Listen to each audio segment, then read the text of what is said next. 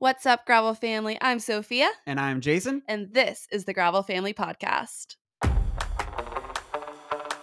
The Gravel Family Podcast is an encouraging space to motivate more people to get on their bikes and enjoy gravel. We're going to share a variety of stories from hometown pirates to the top tier pros. We're also going to share training tips and insights on gravel worlds and other events, as well as answer your questions that arise through your training season. We are so excited you're here. Welcome to the Gravel Family. All right, what's up, Gravel family? We are back with another episode. My name's Jason. And I'm Sophia. And we have a cross genre legend on the podcast today. So new to gravel, new-ish to gravel, but if you are a fan of triathlon or Ironman, which I have been for years, you're going to freak out a little bit about this guest. So probably one of the biggest guests we've had so far. This guest, she got third at Gravel Worlds this year. She got sub 8, which she's the only 8th woman to ever get a sub 8 at Gravel Worlds. So that's a huge accomplishment. On the Ironman and triathlon side, she's four times she's gotten top 5 at Ironman Kona, which is the World Championships. She's a 6-time Ironman champion and 4-time Wildflower triathlon champion. So absolute legend and goes fast swimming, biking, and running. So welcome to the podcast, Heather Jackson. Oh my gosh, that was an amazing intro. Thank you so much. You're too kind. I'm not exaggerating. I was nervous for this podcast because I've been a fan of yours for like a long time. So before I was in gravel, I had ambitions that I could do an Ironman, and my knees had other ideas of if I could run or not. So been following you for a long time. Thank you. I really appreciate that. I had no idea. I feel like it's usually the other way. Like I follow all these other sports, and a lot of times I feel like from cycling or gravel or mountain biking, like maybe they don't follow triathlon as much. So I appreciate that. Yeah, I was pretty good at swimming, got the biking down, but my knees could not do the running. I had ambitions of doing an Ironman, but I just couldn't do it. My knees were no go. There's still time. That's there. It's possible. Well, it's a possibility at least. So okay. Well, you probably swim better than I do. So I've got the biking and running. The swimming, it has never come around. It just comes naturally to some people and not to others. It's insane. It's crazy. It's been 15 years I've been trying so hard, and it's not like I haven't been trying. I've worked with hundreds of coaches, and oh my god. I talked to this I don't remember if it was at a trade show or something, but it was a coach and he specialized in Ironman, and he was saying like the new thing now for like to try to find the next elite like Ironman is they look at collegiate swimmers because the swimming's the hardest thing to coach that's what he said. It sounds like that might be true. 100%. And that has literally pretty much shifted the game at this point. I mean, it's crazy. Like the talent coming up now, the new generation coming through of triathletes, it's crazy. The USAT or USA Triathlon started that program, I want to say like 5 or 6 years ago. And it's the CRP, the college recruitment program. And they literally go to colleges and find, people who swim for them collegiately or also run track and field or cross country or ideally both. And it's insane. They just, fully recruiting them. A girl I went to college with, she was on the swim team here at Nebraska, and she signed up for, I think it was Ironman Madison, just for fun with her brother. And she like finished, and everybody's like freaking out, like, yeah, good job. And she's like, well, okay, cool, I finished, like, I'm proud. And they're like, no, you just qualified for Kona. And she's like, I have to do this again? Like, oh my God, exactly. But yeah, she was like so far ahead on the swim section, like that she was able to qualify, which was pretty crazy. Yeah, that's amazing. Yeah, I think if you grow up doing it, then it's your head and tails above everyone. Obviously, if you compete at the high school, collegiate level, it's huge. But I think I didn't grow up swimming. I grew up literally playing every single sport you can think of. My mom was a gym teacher, so she had us in everything except just swimming. That's awesome. Speaking of Ironman Kona, you just got back like a couple days ago from the World Championships, one of the World Championships that's happening this year. And you got 16th in women. Yes, congratulations. Thank you. Yeah, it was kind of, I don't know, a little bittersweet. I mean, I've performed a lot better there. I had a bit of a tough day. I got a little bit of a head cold traveling over, which was a bummer.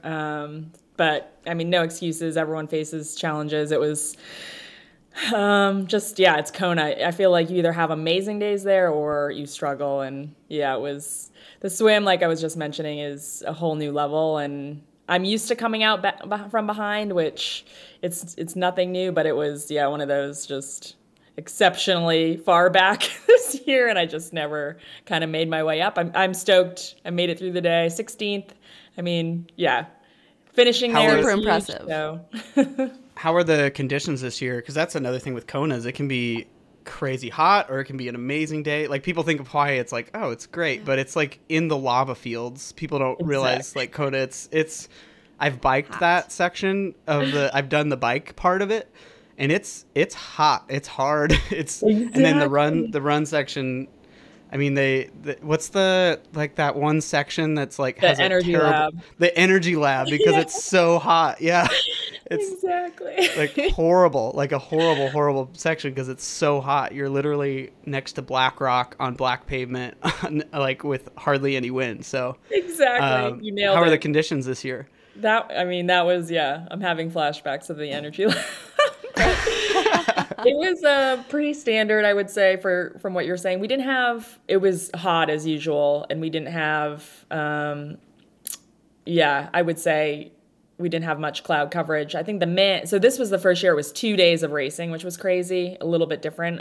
We raced as women on Thursday, and then the men had their race on Saturday, so I would say, and I think most of the men would agree, we had the tougher day. The ocean was a lot choppier, so that kind of contributed from the start. They had a pretty flat day. But then heat-wise, yeah, standard heat, super hot out there. And then we had a bit more wind. It tends to shift out there. Like you can have 50 miles of kind of headwind and you're like, oh, great, on the turnaround, I'll get tailwind back. And then, nope, it shifts. So that was standard. Pretty, nothing crazy. I mean, there was also one year I was there that was insane. Like you're pushing way above the power you would maybe hold, and you're going 5 miles an hour into a headwind. So we didn't have that extreme. I would say it was pretty standard year. Well, you're no stranger to Kona. How many times in total have you been over there?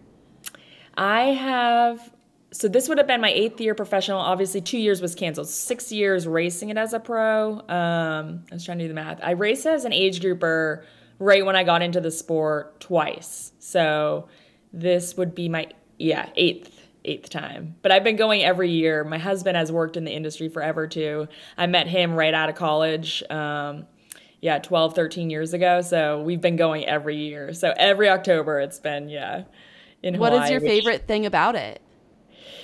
Well, for me, that's what drew me into the sport. I didn't grow up doing triathlon. I actually grew up playing ice hockey, so pretty far from triathlon. Played ice hockey through college, and then it was in college, I think I was watching the NBC coverage of Ironman Hawaii. And so for me, that's what drew me in. A lot of girls like come up through maybe some of the shorter distance ones, and I just went straight for the Ironman, like, oh my God, that looks crazy. Like, what an adventure. And so I've always been drawn to that. And so, Kona's just been the race for me every single year. And it's the sport's shifting right now. There's some new events out there.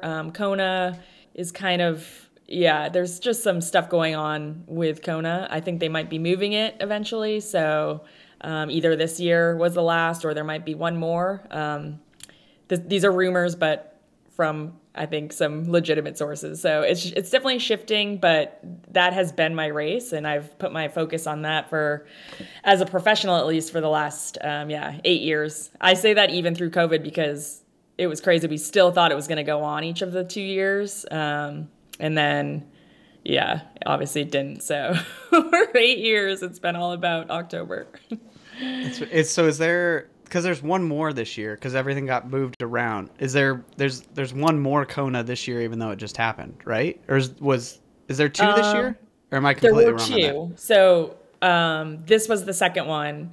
Oh, this was the second one. Got it. Yeah, they had originally scheduled one for February, And then, so we were going to go to Kona in February and then again in October. And then in February, well, before February, I think it was November, maybe they canceled the February. And they actually were like, okay, we're still going to hold it. So they moved it to St. George, Utah, this May. And so there was an Ironman in May. That was considered a world championships. First time ever it was outside of Kona. And then this was the second one this year. So technically there were, 2, I guess, world titles given out. But God, I knew there was something strange with all of it this year. So yeah. What's your go-to thing off the bike and out of the shoes that you love to do on the Big Island? What's your go-to? Like, meaning not racing or training? Yeah, not racing. Yeah, just the tourist trap, or not even tourist trap. Like, place to eat, beach you love to go to. What's your favorite? We were going a lot to Kua Bay. Do you know that one? It's like maybe a couple miles north of the airport, kind of long road down in, like good shore break, good white sand. Kind of smaller, although it seemed like a lot more people knew about it. Or we're going to Beach 69, which was up past Waikoloa. So we did like 3 or 4 beach days right after before we flew back. So that was fun. But we always hit Kona Brewing just because. You got to. Umeki's for like poke or a rice bowl. There's an acai bowl place right on Lee Drive that we always hit. So I would say those are my like 3 or 4 go-tos. I love it. One of the times that I was in Kona, the 70.3 was the same weekend. Yeah. And I just like love like when you're at sporting events, like same with like Unbound week, but especially like the elite Ironman level, you can just like spot the Ironman. They're like, they just like look like different humans, because like cyclists are skinny and sometimes have big legs, but like Ironman, you got to have the shoulders for swimming and everything. It's just like, you just look like you're not human. So I like it. I'm here for it. Oh, that's awesome. Yeah, it's totally, I know. It's crazy. You're like, they are here for the race. Well, in addition to Kona, you have also done the Wildflower Triathlon, which is also huge. You're also a 4-time winner of that event. Which feels larger, Kona or Wildflower? I would say Kona. Just, you get all the international racers and everyone is just, primed for that one race. Wildflower back in the day, so this would have been 10 years ago, was like the fun event here in the US. It was just this festival. And it actually reminds me of I haven't been to many gravel races yet, but more similar to that, where it's just like, it's one area and there's no hotels. You have to camp. So it would just be 3 days of you kind of drive into this area and everyone's camping. And it used to be the collegiate national champ. So you would have just like 500 college kids partying for 3 days straight. Oh my gosh. It was just like the most fun weekend ever. I read that online that you actually fell in love with Ironman when you were in Thailand after college. Is that correct? Yeah, exactly. I had seen Kona on TV. I just had never done one. And the university I went to had a program right out of school, because I was like, I don't even know what I'm going to do now. I had played ice hockey through college, and it was like, that's all I had really known. And I was a poli-sci major, but I wasn't really sure what I would use that for, I guess. I wasn't the most clear in terms of, okay, I graduated, now what am I going to do? But my university had a program similar, I guess, to the Peace Corps, where you can apply to that program and then they'll base you somewhere. And so I got a year-long teaching position in Chiang Mai, Thailand, which was northern Thailand. But I had just kind of seen the Ironman on TV. I was like, I think I had done a couple local ones just with my parents. My parents were trying to lose some weight. My mom was all into Weight Watchers. And so I had gone with her to like a sprint distance one. And I'm like, oh, that's cool. Like, test myself. It was different than was ice hockey forever, but also soccer. So primarily team sports. So for me, it was like, whoa, a race against myself. So I was addicted to see how much I could improve. And so, I was over in Malaysia or Thailand. And I'm like, oh my God, I got to find one of those like adventure races, like Ironman. And I still wasn't even really clear necessarily what it was exactly. And I looked up Ironman, and there was an Ironman Malaysia, and I was like, oh, that doesn't look too far away. And so, yeah, I signed up for that. And that was the first one that I did over there when I was teaching abroad. Did you like find success pretty quickly, or like after that first one, did you get like a coach and then take off? Like what was your progression from Ironman Malaysia to I'm like one of the greatest, like one of the best? Thank you. No, it was, so I'm trying to remember the timeline. It was February was the race, and then my teaching position ended, I think, in May. So I did the race, and I think I can't remember, I might have won the age group or second or third in the age group, but at the time it was the 18 to 24 age group, and there were not many people doing it at that time. This would have been like 2008 or 9 in that age group, really. And so pretty small, but I walked most of the marathon, if I can remember correctly. My strongest was the bike, just coming from ice hockey. I used to be probably 30 pounds heavier, all leg muscle, just like in the gym every day, squatting. So for me, that the bike was there. I was like, oh, this is great. But I couldn't swim. I was one of the literally last out of the water, like second to last. So I think my bike there were like 2 bikes left in the racks. So that's awesome. It was bad. You've come a long ways. Yeah, the swim, it's still like I have flashbacks of that. Just, okay, well, at least I know where my bike is. You're lucky it's like somebody has the exact same bike as you with the 2 left. Like yeah, exactly. Oh my goodness. So yeah, but I did it, and I was hooked because I was like, oh my gosh, I know I can do so much better. This was just like a disaster. Like I was hooked to that. Okay, I know I can improve. So I came home I think it was like May or June of that year. It would have been the year following graduation. Started applying to I taught English over there. I didn't necessarily study that, but I had my teaching certificate. So I'm like, okay, I guess I could teach.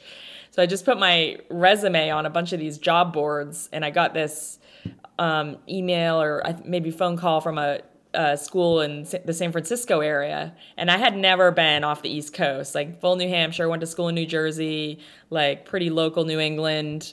And I'm like, oh my God, free trip to the West Coast. So I took the interview. I'm like, sweet, yeah, I'll fly out. Like, I remember I got my rental car and like drove across the Golden Gate Bridge just to do it. And even though the school was south. So did the interview and got the job. It was in San Jose, California. So I drove, I guess that summer I might have done a few kind of local triathlons, and then it would have been when I got out there to teach. The school year kind of started, but I found the local tri clubs in the area, one of the local coaches, and started training with a bunch of the athletes there in kind of the Bay Area. So that would have been 2008 that I kind of really got into it more seriously. And that only lasted teaching that year and the next year. And then I was like, okay, this is, I would have probably been your age, actually, because I was like just out of school and I was teaching 9th grade. So I was teaching 14-year-olds. So 14-year-old boys who were like, oh, hey, Miss Jackson. And it would be like, you were teaching. And you're like, no, that's not going to happen. Like, wait, was that when the Black Eyed Peas song, the Sorry, Miss Jackson? Yes, I got that every day. Oh, no. Oh, my gosh. Oh, no. It was, yeah. Dealing with like what an experience. Yeah, 14-year-olds as like a 22-year-old, 23-year-old. I did not. Too close. I also couldn't yell at them because I had just been there. I wasn't too far removed of like high school, and I was teaching history, so they were like, why do we have to know this? And I would be like, I don't know. It's hard to demand their respect when the age group is so close to yours. Yes, exactly. So that was tough. Yeah. Speaking of the Bay Area, you've won the Escape from Alcatraz race, haven't you? Yeah, I won. Yep, that one was I think 2013. So That's a really cool race. Yeah. And really hard, like brutally cold water usually, right? Yeah, exactly. Yes, it was freezing. So it actually starts on Alcatraz, like the famous prison, right? and then right. Yeah, you actually like start. They boat you out. You don't actually get off onto the island. They just kind of park the boat, and then you have to dive off the boat. Or, I mean, I didn't dive, but you can jump because it's a big boat. And then yeah, it's just like make your way to shore. So that Jeez, was. how far is that? I think that one's maybe like a mile and a half. but it's like Swim. super choppy and Yeah. really cold. Like Yeah. it's not an easy swim. It's not Kona swimming, that's for darn sure. Right. Oh my gosh, totally. Yeah, that was I still like people still ask me about triathlon accolades and I always say that one because it was like so crazy that was able to happen given that swim because usually Well, and there's like I was crazy still far currents back. and stuff too, right? Like Exactly. You can it's like got to be one of the hardest swims of a triathlon. Like that's Yeah. it's the whole thing. Before the swim, they're telling you how you can get sucked past the bridge and like end up down, south basically. So like the whole thing is you have to aim way earlier than you think. They tell you all these different, there's like a museum that's a dome that you're supposed to sight off of but they really Goodness. scare you into it of like, don't end up past the bridge. And Wow. for the record, the bridge is really far away. Like, Right, exactly. it's like, for those that haven't been to the bay, like it's not close. But if the tide is going out, it'll just rip you out there. Yes. So You have been dipping your toes into the gravel scene lately. What gravel races have you done? Yeah. Oh my goodness. I love it. What have I done? So would have been 2020, I think it was. Would have been the first, because everyone's like, oh, you did that. I did a BWR race in Cedar City. I think it was one of the only 2021. So let me reverse. I guess I had wanted to start doing them. And after 2019, I got fifth in Kona 2019. And I was kind of like, okay, I had been in triathlon now like 12, 13 years maybe. And I still love it. I'll always love it. But it was also kind of like, it can get a little repetitive. You're doing the same thing. It's the same training. I had done that for forever. And I'm like, okay, I want to switch it up. But I had never really gone full in. I guess my main fear was the thought of crashing, not having, I guess, that experience off road. And it was like, okay, if I break a wrist, I mean, I already swim horribly. This would be extra bad if I have to be out of the water. So I kept being like, I don't know, is it a good idea? But 2020 happened, and in COVID, we were down here in Tucson, and we started taking our van. We literally, luckily, got a Sprinter van before COVID hit, so it was crazy, the timing. We had this new Sprinter van that we were all about using, and we would drive down to Patagonia, which isn't far south of Tucson, and just amazing gravel roads. We'd go camp for a week at a time, ride a bunch of gravel, and just explore. And 2020 for me was literally amazing. It was such a good year. It was so fun. Like I would we would camp, ride bikes, trail run, hang out. And then 2021, I was like, I had seen that. It was almost like I had seen how fun gravel was and just the different, having that as part of my lifestyle. And then it was like, okay, I got to get back to triathlon. We're going for Kona one more time. And so I kind of I don't think I did anything in 2021. And I kept saying, okay, I just want to be all in for Kona one more time. And then Kona was meant to happen all the way up until, I want to say, a month out of 2021. And so I just was like crushed because I felt like I had kind of given up going to some of these fun events that I had been wanting to do and looking at, and I skipped them purely just to be all in one more time. And when that happened, I was like, I won't swear, but fuck this. I can't keep putting it off. Like I want to do some of these fun things. So finally this year, I think I was going to do Mid-South, and then something happened in March where I didn't make it out for that one. So my first one in 2022 was Unbound. Went home from Unbound to Oregon and did, there's a 5-day stage race up right where we live in Bend. Oregon Trail.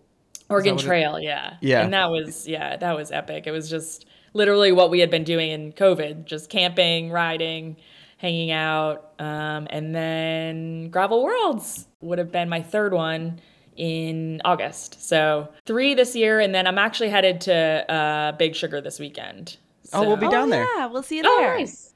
we're gonna be doing the podcast down there. So perfect. By the time this comes out, it'll be past Big Sugar, but we'll see you down there. Yeah, I was like back and forth. I'm like, okay, how am I gonna come around from Kona? But I'm like, okay, I'm going. I don't care. It's going to be so beautiful with all the leaves changing down in Arkansas and all the fall foliage. Yeah, I've never been there either.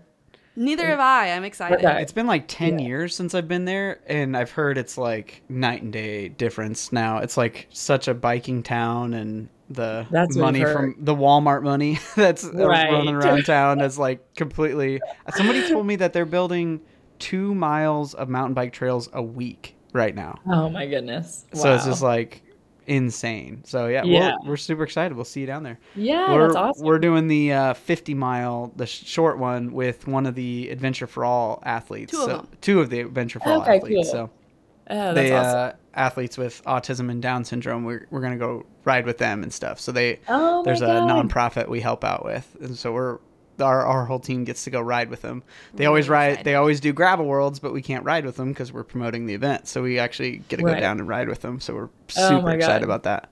That's so cool. Actually, in Kona, the first, I guess, Ironman, with Down syndrome and autism. I saw that. Okay, so Chris, I can't say his last name, but Nikich or something. He is the first person with Down syndrome to do it. And then there was another athlete, actually a Hoka athlete, who he has autism, and he finished as well. So they both finished, which was insane. Chris finished with like 30 minutes to go. That's crazy. Yeah, what's the cutoff? Like 19 hours or something? 17 hours. 17 hours? Yeah. So that's a really special thing. And that's one thing that's super special about Ironman that they do really well, or specifically Kona. I don't know other ones, but that reminds me of gravel is like people stay and cheer for every single person. It doesn't matter if you're first or last place, like you're getting the cowbells and everything, like getting cheered. And that's like one great thing about gravel is like, it doesn't matter who you are, you're getting celebrated. So oh my god, exactly. Even the few events we've been to, my husband and I are like, oh my god, this is like straight crossover. Like the best time to finish in Kona is the midnight, is 11 to 12. That is literally the best time to finish. There's thousands of people out it's there. Electric. It's electric. It's way better than, I mean, when we come in, there's no one. It's like empty. And then you go back at midnight and you're like, whoa. So then going back a little bit, you mentioned that the men and women were on different days. Was that just the elite level, or did like all women race on Thursday and all men race on Saturday? It was all age groups as well. Yeah. Crazy. So it was kind of a way for them to make up, I guess, from people who have qualified the last few years. So it was basically double the people over there. Oh. So it was huge. Like it was two full-size days. Wow. With just double the people. Dude, that's kind of cool though. How awesome was that with that many women though? The women was cool because it was like, I feel like women cheer more than men. So like I would be running and everyone's cheering. Like all these women are cheering who are going the opposite way or on the out and back. So that was really, really cool. In terms of like people out and about, it felt a little empty only because everyone's was resting and staying inside out of the heat for Saturday. So that would have been my only, like, I guess, not complaint, but downfall of that. Yeah, I mean, racing with all women was great, but there were definitely more spectators on Saturday. One thing that is unique about Ironman is that it's very independent. It's very individual, where like drafting is not allowed. Like there's rules on how you pass people so you don't get a draft. So how's it been like transitioning to gravel, where not only is like drafting encouraged, but you're like with men and like you're in the heat of everything? How's that transition been? I think that's my biggest like learning curve right now, is just trying to sort that part of it out, for sure. I mean, I've done a little bit a long time ago. Right when I moved to the Bay Area, I had just met Waddy, who's my husband, and he comes from cycling the road and some BMX and then track cycling. So he had me on the velodrome way back then for some track racing. I did some cyclocross. I've done a tiny bit, but that was like, 15 years ago. So it's been a wake-up call of like, okay, like time to start, and then reading the tactics and like what wheels to get on, and certainly that, and also just the style of riding where it's like surge up and then like settle in, surge up, okay, make this group or not, where I'm literally like, I know how to TT for 5 hours at this one like power versus like having that really high end. So that's going to be the biggest thing I need to work on all this off season. Well, I mean, I would say you've done well. I mean, you were top 15 at Unbound, right? Or top 10? I don't even know where I ended up there. I got in a really bad crash. So I had a flat tire for like a while. And then I was able to get a wheel at that second transition, and then, whatever it's called, second transition. Checkpoint. You're full Ironman, or you're full triathlon communication there. I actually was watching one of your videos, and you're like, you talked about, I think it was your Unbound video I watched on YouTube, and you were like, I made it through the first transition really well, and I was like, it's not a transition, like, you did, like. I was like, okay, I gotta for those non-triathlon people, like that, transitioning from swim to bike and then bike to run, that's like your transition. So like instead of a checkpoint, they call them transitions. Right. So okay, yeah, exactly. Well, how was your Gravel Worlds experience this year? Oh my gosh, I loved it. I loved Gravel Worlds. That was so fun. It was, for me, it was amazing just because, well, one, I love courses like that are just like, it's nonstop rollers. Like, you're like, oh, okay. I was like blown away because I'm like, it's not going to be hilly in Nebraska. Like, maybe it'll be just like gentle rollers. And then we got there and I'm like, oh yes. Because for me, an Ironman, races like that are better because I'm coming from behind and I have the bike strength. So I'm usually able to like reel in women who in triathlon are a little bit less aggressive on a course like that. They like those just flat, settle into a power, and I can come through in a course like that. So I was like, these hills are great. Like, it's nonstop. You're up and down. And yeah, just all the people we met there, and I thought it was such a fun weekend. I was so impressed with the gravel riding there. I was like, why don't more people live in this area? Honestly. Because endless gravel. Yeah. I'd say a lot of people don't live here because in the winter the air hurts our face. Yeah. So okay, yeah, fair enough. That's something. Since you're down in Tucson, we're very jealous of that. Yeah, I think tonight it's supposed to get down to 22. So wow, it's the first cold of the year. So. Okay, it's gonna get real here real fast. So that's why I went from mustache to beard. So I gotta keep my face warm. Bring in the heat. Yeah. Well, what advice would you give to women wanting to go to the next level in endurance sports?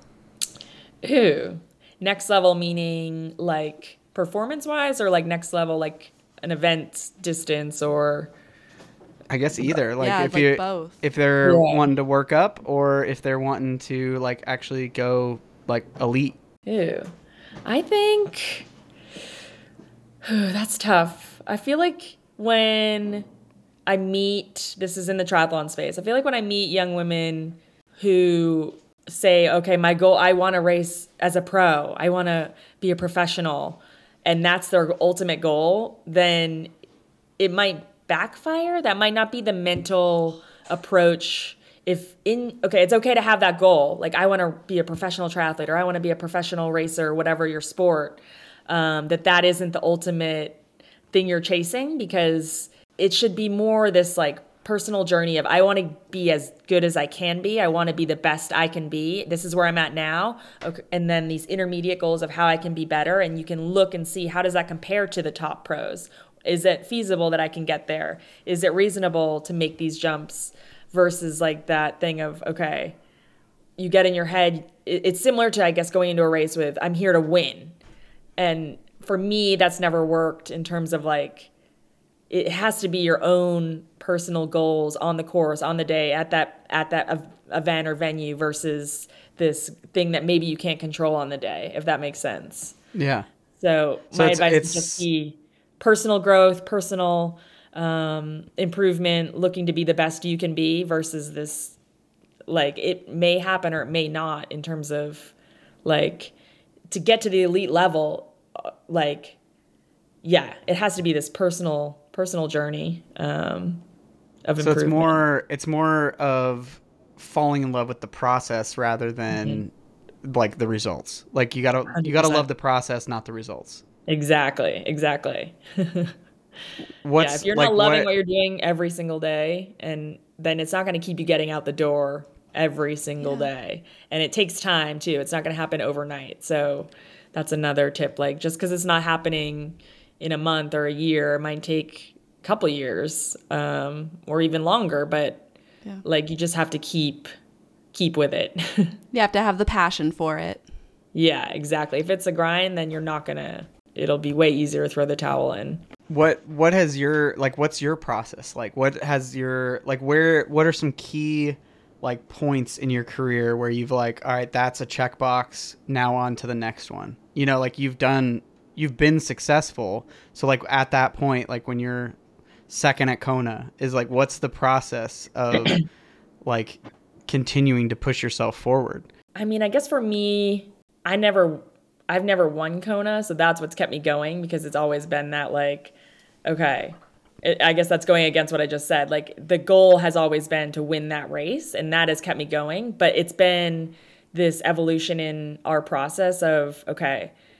For instance, that year when I got on the podium in Kona, we're like, okay, if I could have just run 5 minutes faster, then maybe that I could have been a little bit ahead or like earned a better spot. So then I went all in on running. And that, like, if you change too much too quickly, that can backfire.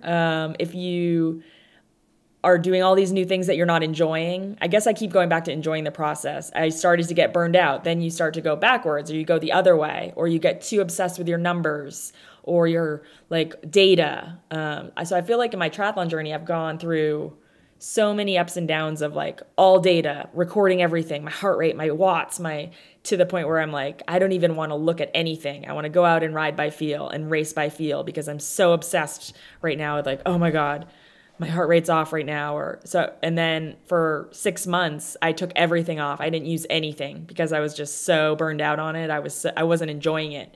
Like I'd be out, it was supposed to be an easy spin. And I'd be like, oh, but I should at least be at this amount of like power or watts and so then all of a sudden after about 6 months of that I'd be like, okay, I wonder what we're like how I'm doing right now, and then put the power meter back on, like go back to that. Like so I feel like I've gone through ups and downs of everything, and you need to find what works for you in the moment of what makes your training enjoyable, fun, you're seeing progress, it motivates you to even push even more to get out the door each day, and you need to know what that is for yourself personally, because every person's different and every person's at a different part in their season, in their like athletic journey, and might need different things at different points. And it's not every year isn't the same. So you can't, okay, it's January 1st, here we go again, same thing. Because I've done that too and it doesn't work. Year after year, month after month, you have to just always be like reflecting inside, okay, what do I need right now? What's going to help me get the most out of myself in training and then get to that race start line motivated, inspired, ready to push, like give it my all out there. And it's really this like constant, I guess, self-evaluation. That's very inspiring. Do you have any big goals for the next year? Maybe Gravel Worlds double? Oh, maybe that could be on there. The run is on the day before again? Yep. Yeah. Okay. I was going to ask about that because I feel like a lot of these events, the run is first. Mm-hmm. It's and then the ride. It's definitely a conversation that we're having of moving the run to Sunday. The day after. The one thing we don't want to lose though is the like all the bikers being there to cheer on the runners too, and losing. Yeah. So it's like if we move it to Sunday and we can guarantee that there's going to be 2,000 runners, like yeah, we'll do it and it'll be a blast. But we just that's something that's so special about gravel races is like all the bikers are there, and then on Saturday all the runners are still there, and so it's like the bikers help the runners and the runners help the bikers, and I just worry of bikers not sticking around until Sunday to help the runners. But got it. That makes a lot of sense. We have had a lot of feedback, and it's like it's literally 50-50. We polled the runners of like, hey, would you rather have this on Sunday or do you like it on Friday? And it was like literally like it was like one vote off from being like 50-50. And we're like, well, that didn't help at all. So like, thank you very much for nothing. So but yeah, it was we're excited to see where gravel running is going to go, and gravel like duathlons and triathlons. I feel like gravel running is where gravel cycling was like 10 years ago, where it's going to be this next big thing of runners just getting out and enjoying being closer to nature and on different terrains. And like the gravel races that I've been to, or gravel runs that I've been to, it's like people love it. Like, and you have that uniqueness of the community aspect too that sticks. Oh yeah, 100%. It looks amazing. I haven't immersed in that culture yet either, but that is on the plan. So for next year. So if we move the run to Sunday, you're in. Yes. Oh, okay. All right, we got one sign up. We move the run. I would do that. I ran off this year. I did like a 30-minute run off, and then I ran the next day back out on the bike course. Because I was like 8 weeks out from Kona, so it was perfect. It was like an 8-hour day. I did a 30-minute run off, and then I thought somebody told me that they were like, yeah, we thought we saw like one of the women, she got off and just started running, like, or put her running shoes on. We're like, what? And then I didn't even like put it together. It makes sense now. Yeah. Yeah, totally makes sense. What is your, like, so then, yeah, you did, that's a huge accomplishment. Like you finished Gravel Worlds, what, like 5 weeks before Kona, which like, I'm sure the normal coach would be like, don't do that. That's really dumb. So like, how did you, like, was your coach like, did your coach tell you not to do that? Or were you like, I'm doing it. Like, it doesn't matter. It's funny you mentioned that, because I had a coach at the start of the year, and then I just basically started throwing all this gravel stuff out, and it kind of like, it ended fine, but my husband helps me a lot with the planning, and we've done it so long now that it was like, well, I don't like, so anyways, long story short, I coach myself and my husband. But he's all about it. And I mean, that was one of my last bigger days leading into Kona. And I thought it was amazing. I mean, you don't get that type of work on a training day. So, and that's an over distance ride. I mean, 8 hours, and the ride in Kona is just under 5. So on the bike, it was, yeah. I also feel a little bit lucky in that the bike is my strength. So I can like play with that a little bit more than maybe some of the other, like, well, swim and run. But, yeah, I thought it was a great training day. And that's why I think it's crazy. We met so many triathletes at Gravel Worlds and then just some of the other events. And I think it's, yeah, really crossing over right now. And more triathletes are super interested. I think the off-road aspect maybe scares them a touch, but we're working on a gravel triathlon for Gravel Worlds. Oh, wow. So not the same weekend, but we're working on one under the Gravel Worlds umbrella. We're trying to work out the logistics, but that's swim. Spoiler alert! Yeah, yeah, the gravel swim. Yeah, you just swim in a ditch next to the gravel roads. We'll just put a hose down. Exactly. It's actually just a mud swim, bike, and then like a run. Like You have mentioned your husband a few times. Getting to the top and staying at the top is hardly ever accomplished alone. It sounds like he has been a huge supporter and someone that you've been able to lean on throughout these years. Oh my God, 1,000%. I mean, I feel so lucky. Literally, I met him. I wasn't even a pro yet. I was just an age grouper. I was 23. He was had been in the industry forever. Like, came from a cycling background. So he taught me everything about cycling, got me on the velodrome, got me riding, cyclocross, a lot of the bike side of stuff, which had been my strength early on. And then just, navigating what races to do, what coaches to use, events, let alone like the day in and day out prep is just insane. I mean, he's cooking, like laundry, just everything. I wouldn't be here right now without him. So for me, I feel so lucky to have met him. I mean, yeah, I was just a young, similar to you, like just out and met him. And it was this like, he just encouraged me to go for it. I mean, I was teaching and he's like, he was in San Diego. He's like, you can always teach, like come down to San Diego, I'll help you out. And I put my notice in, moved down to San Diego. I turned pro the next year. He's just helped me the whole time. And then we had a clothing business for a while, about 10 years. We sold it off 2 years ago. We had an age group team off of that clothing brand that was basically our ambassadors in the sport. And he's since started a new one. It's called Plush Global. And so we have a triathlon team, but we're also going to have we're calling it like the Dirt Brigade because it's gravel and trail runners, but we're going to have a Plush Global, I guess, age group, or I don't even know in gravel what it is, but ambassador team of just people who like to train together, party together, hang out, go to events together. So he's running that, which we have clothing for and put on events and dinners and parties and stuff. So it's kind of full blown. He does everything. So fun. When we talked to Christy Tracy for her podcast interview, she mentioned that the reason that they call it Team Tracy is that her husband has so much to do with her success and is literally a backbone for all that she does. So that's why it's literally Team Tracy. It's not just Team Christy, it's Team Tracy. And that sounds a lot like you and your husband as well. Oh, 100%. Yeah. Again, I could never, I'm sitting here because of him. That's awesome. That makes me want to tear up. Oh, true love.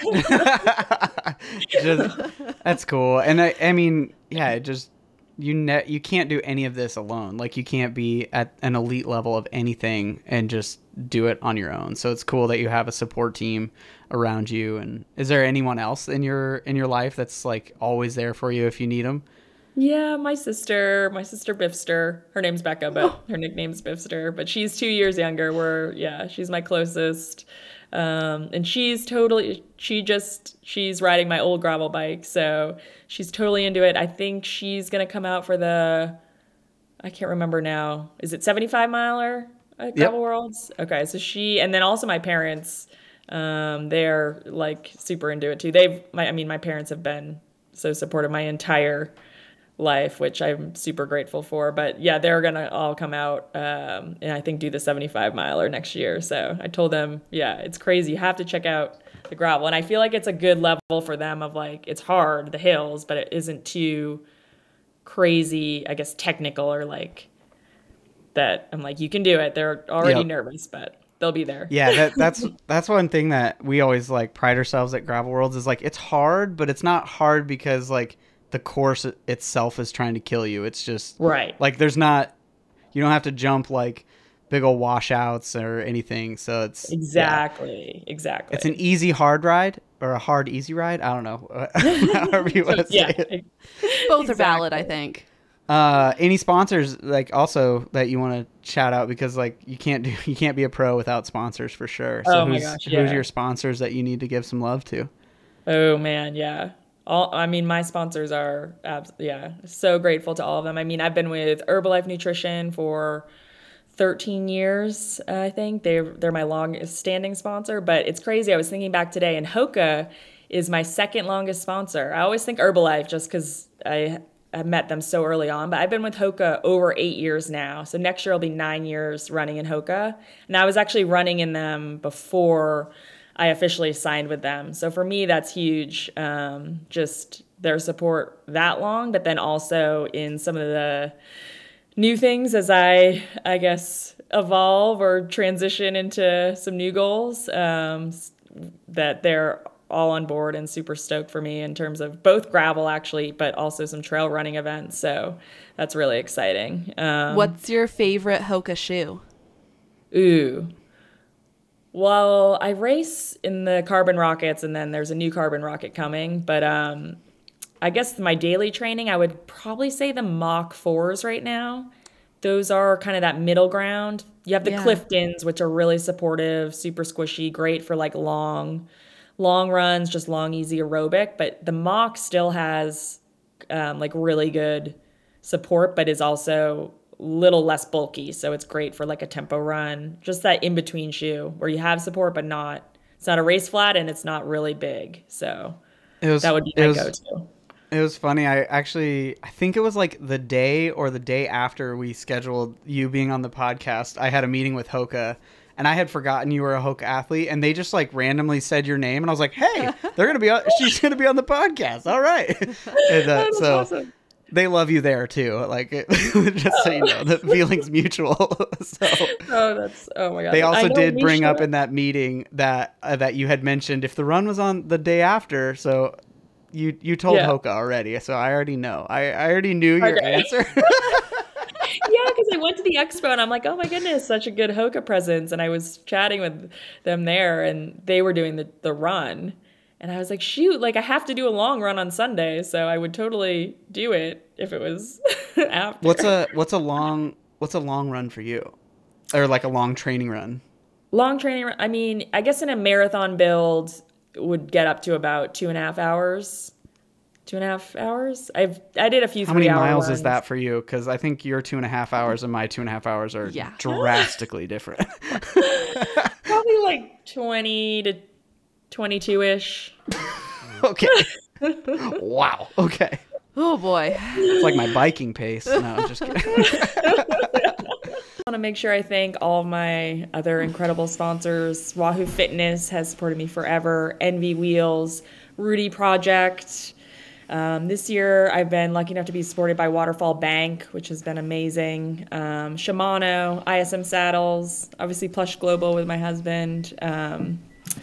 And then, Hyper Ice and Bike Dust to Dawn, or also X Lab accessories have helped with some of the little things I need for gravel racing. So just really, Man, you've really had grateful. a lot of supporters. You've had a lot. Oh, thanks. No, I mean, I feel so lucky, just to have that support and make this journey possible. All right, before we go to Sophia's last question, this episode's going to come out on Halloween. So what's your favorite Halloween candy? What's your go-to? Ooh, oh my goodness. I feel like forever I was Reese's peanut butter cups, and then and those were like special to get because I feel like they always hand out you get like sweet tarts or something, but I don't know. I feel like I have to go with Snickers. Ooh, man, switching from Reese's to Snickers, that's a big jump. That's like opposite ends of the chocolate I spectrum. know. Well, Snickers, I don't know what it is. I started grabbing those on some rides randomly. Yeah. Yeah, I was one. Yeah, Snickers are a good ride snack. Yep. So It's got the it makes- peanuts. Yep. Yeah, exactly. So, Totally a healthy snack on the bike for sure. yeah, yeah. Love it. All right, before we go, I did want to say again, thank you for being on the podcast. I've been a fan of yours for a long time, so this is really cool for me. So thank you for putting your body and making sacrifices for years for the entertainment of others and also your own success. So thank you so much. This is really cool for me. So It was my funny. God. When we were down in Emporia for Unbound, we were in Gravel City Adventures just hanging out, and we were hanging out with someone from Girls Gone Gravel, and she goes, is that Heather Jackson? And we all just like turn our necks and we're like, that's Heather Jackson. She just walked in here. She's like, I'm gonna go try to talk to her. I'm gonna try go interview her. And we were like, oh my gosh, we were all fangirling. So it's come full circle. yep. You guys are too nice. You just come up. I really appreciate it though.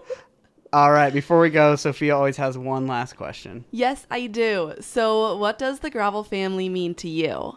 The Gravel family, to me, it's like just meeting people like you guys and just new people who, as someone new coming into the sport, it's like these people that have similar interests, enjoy being outside, riding bikes, having fun, not taking themselves too seriously, just enjoying exercising and being out in nature, but also like enjoying each other's company, doing something we love. So for me, yeah, it's been everyone I've met so far has just been incredible. Love it. Well, you are always welcome around our gravel seas. Exactly.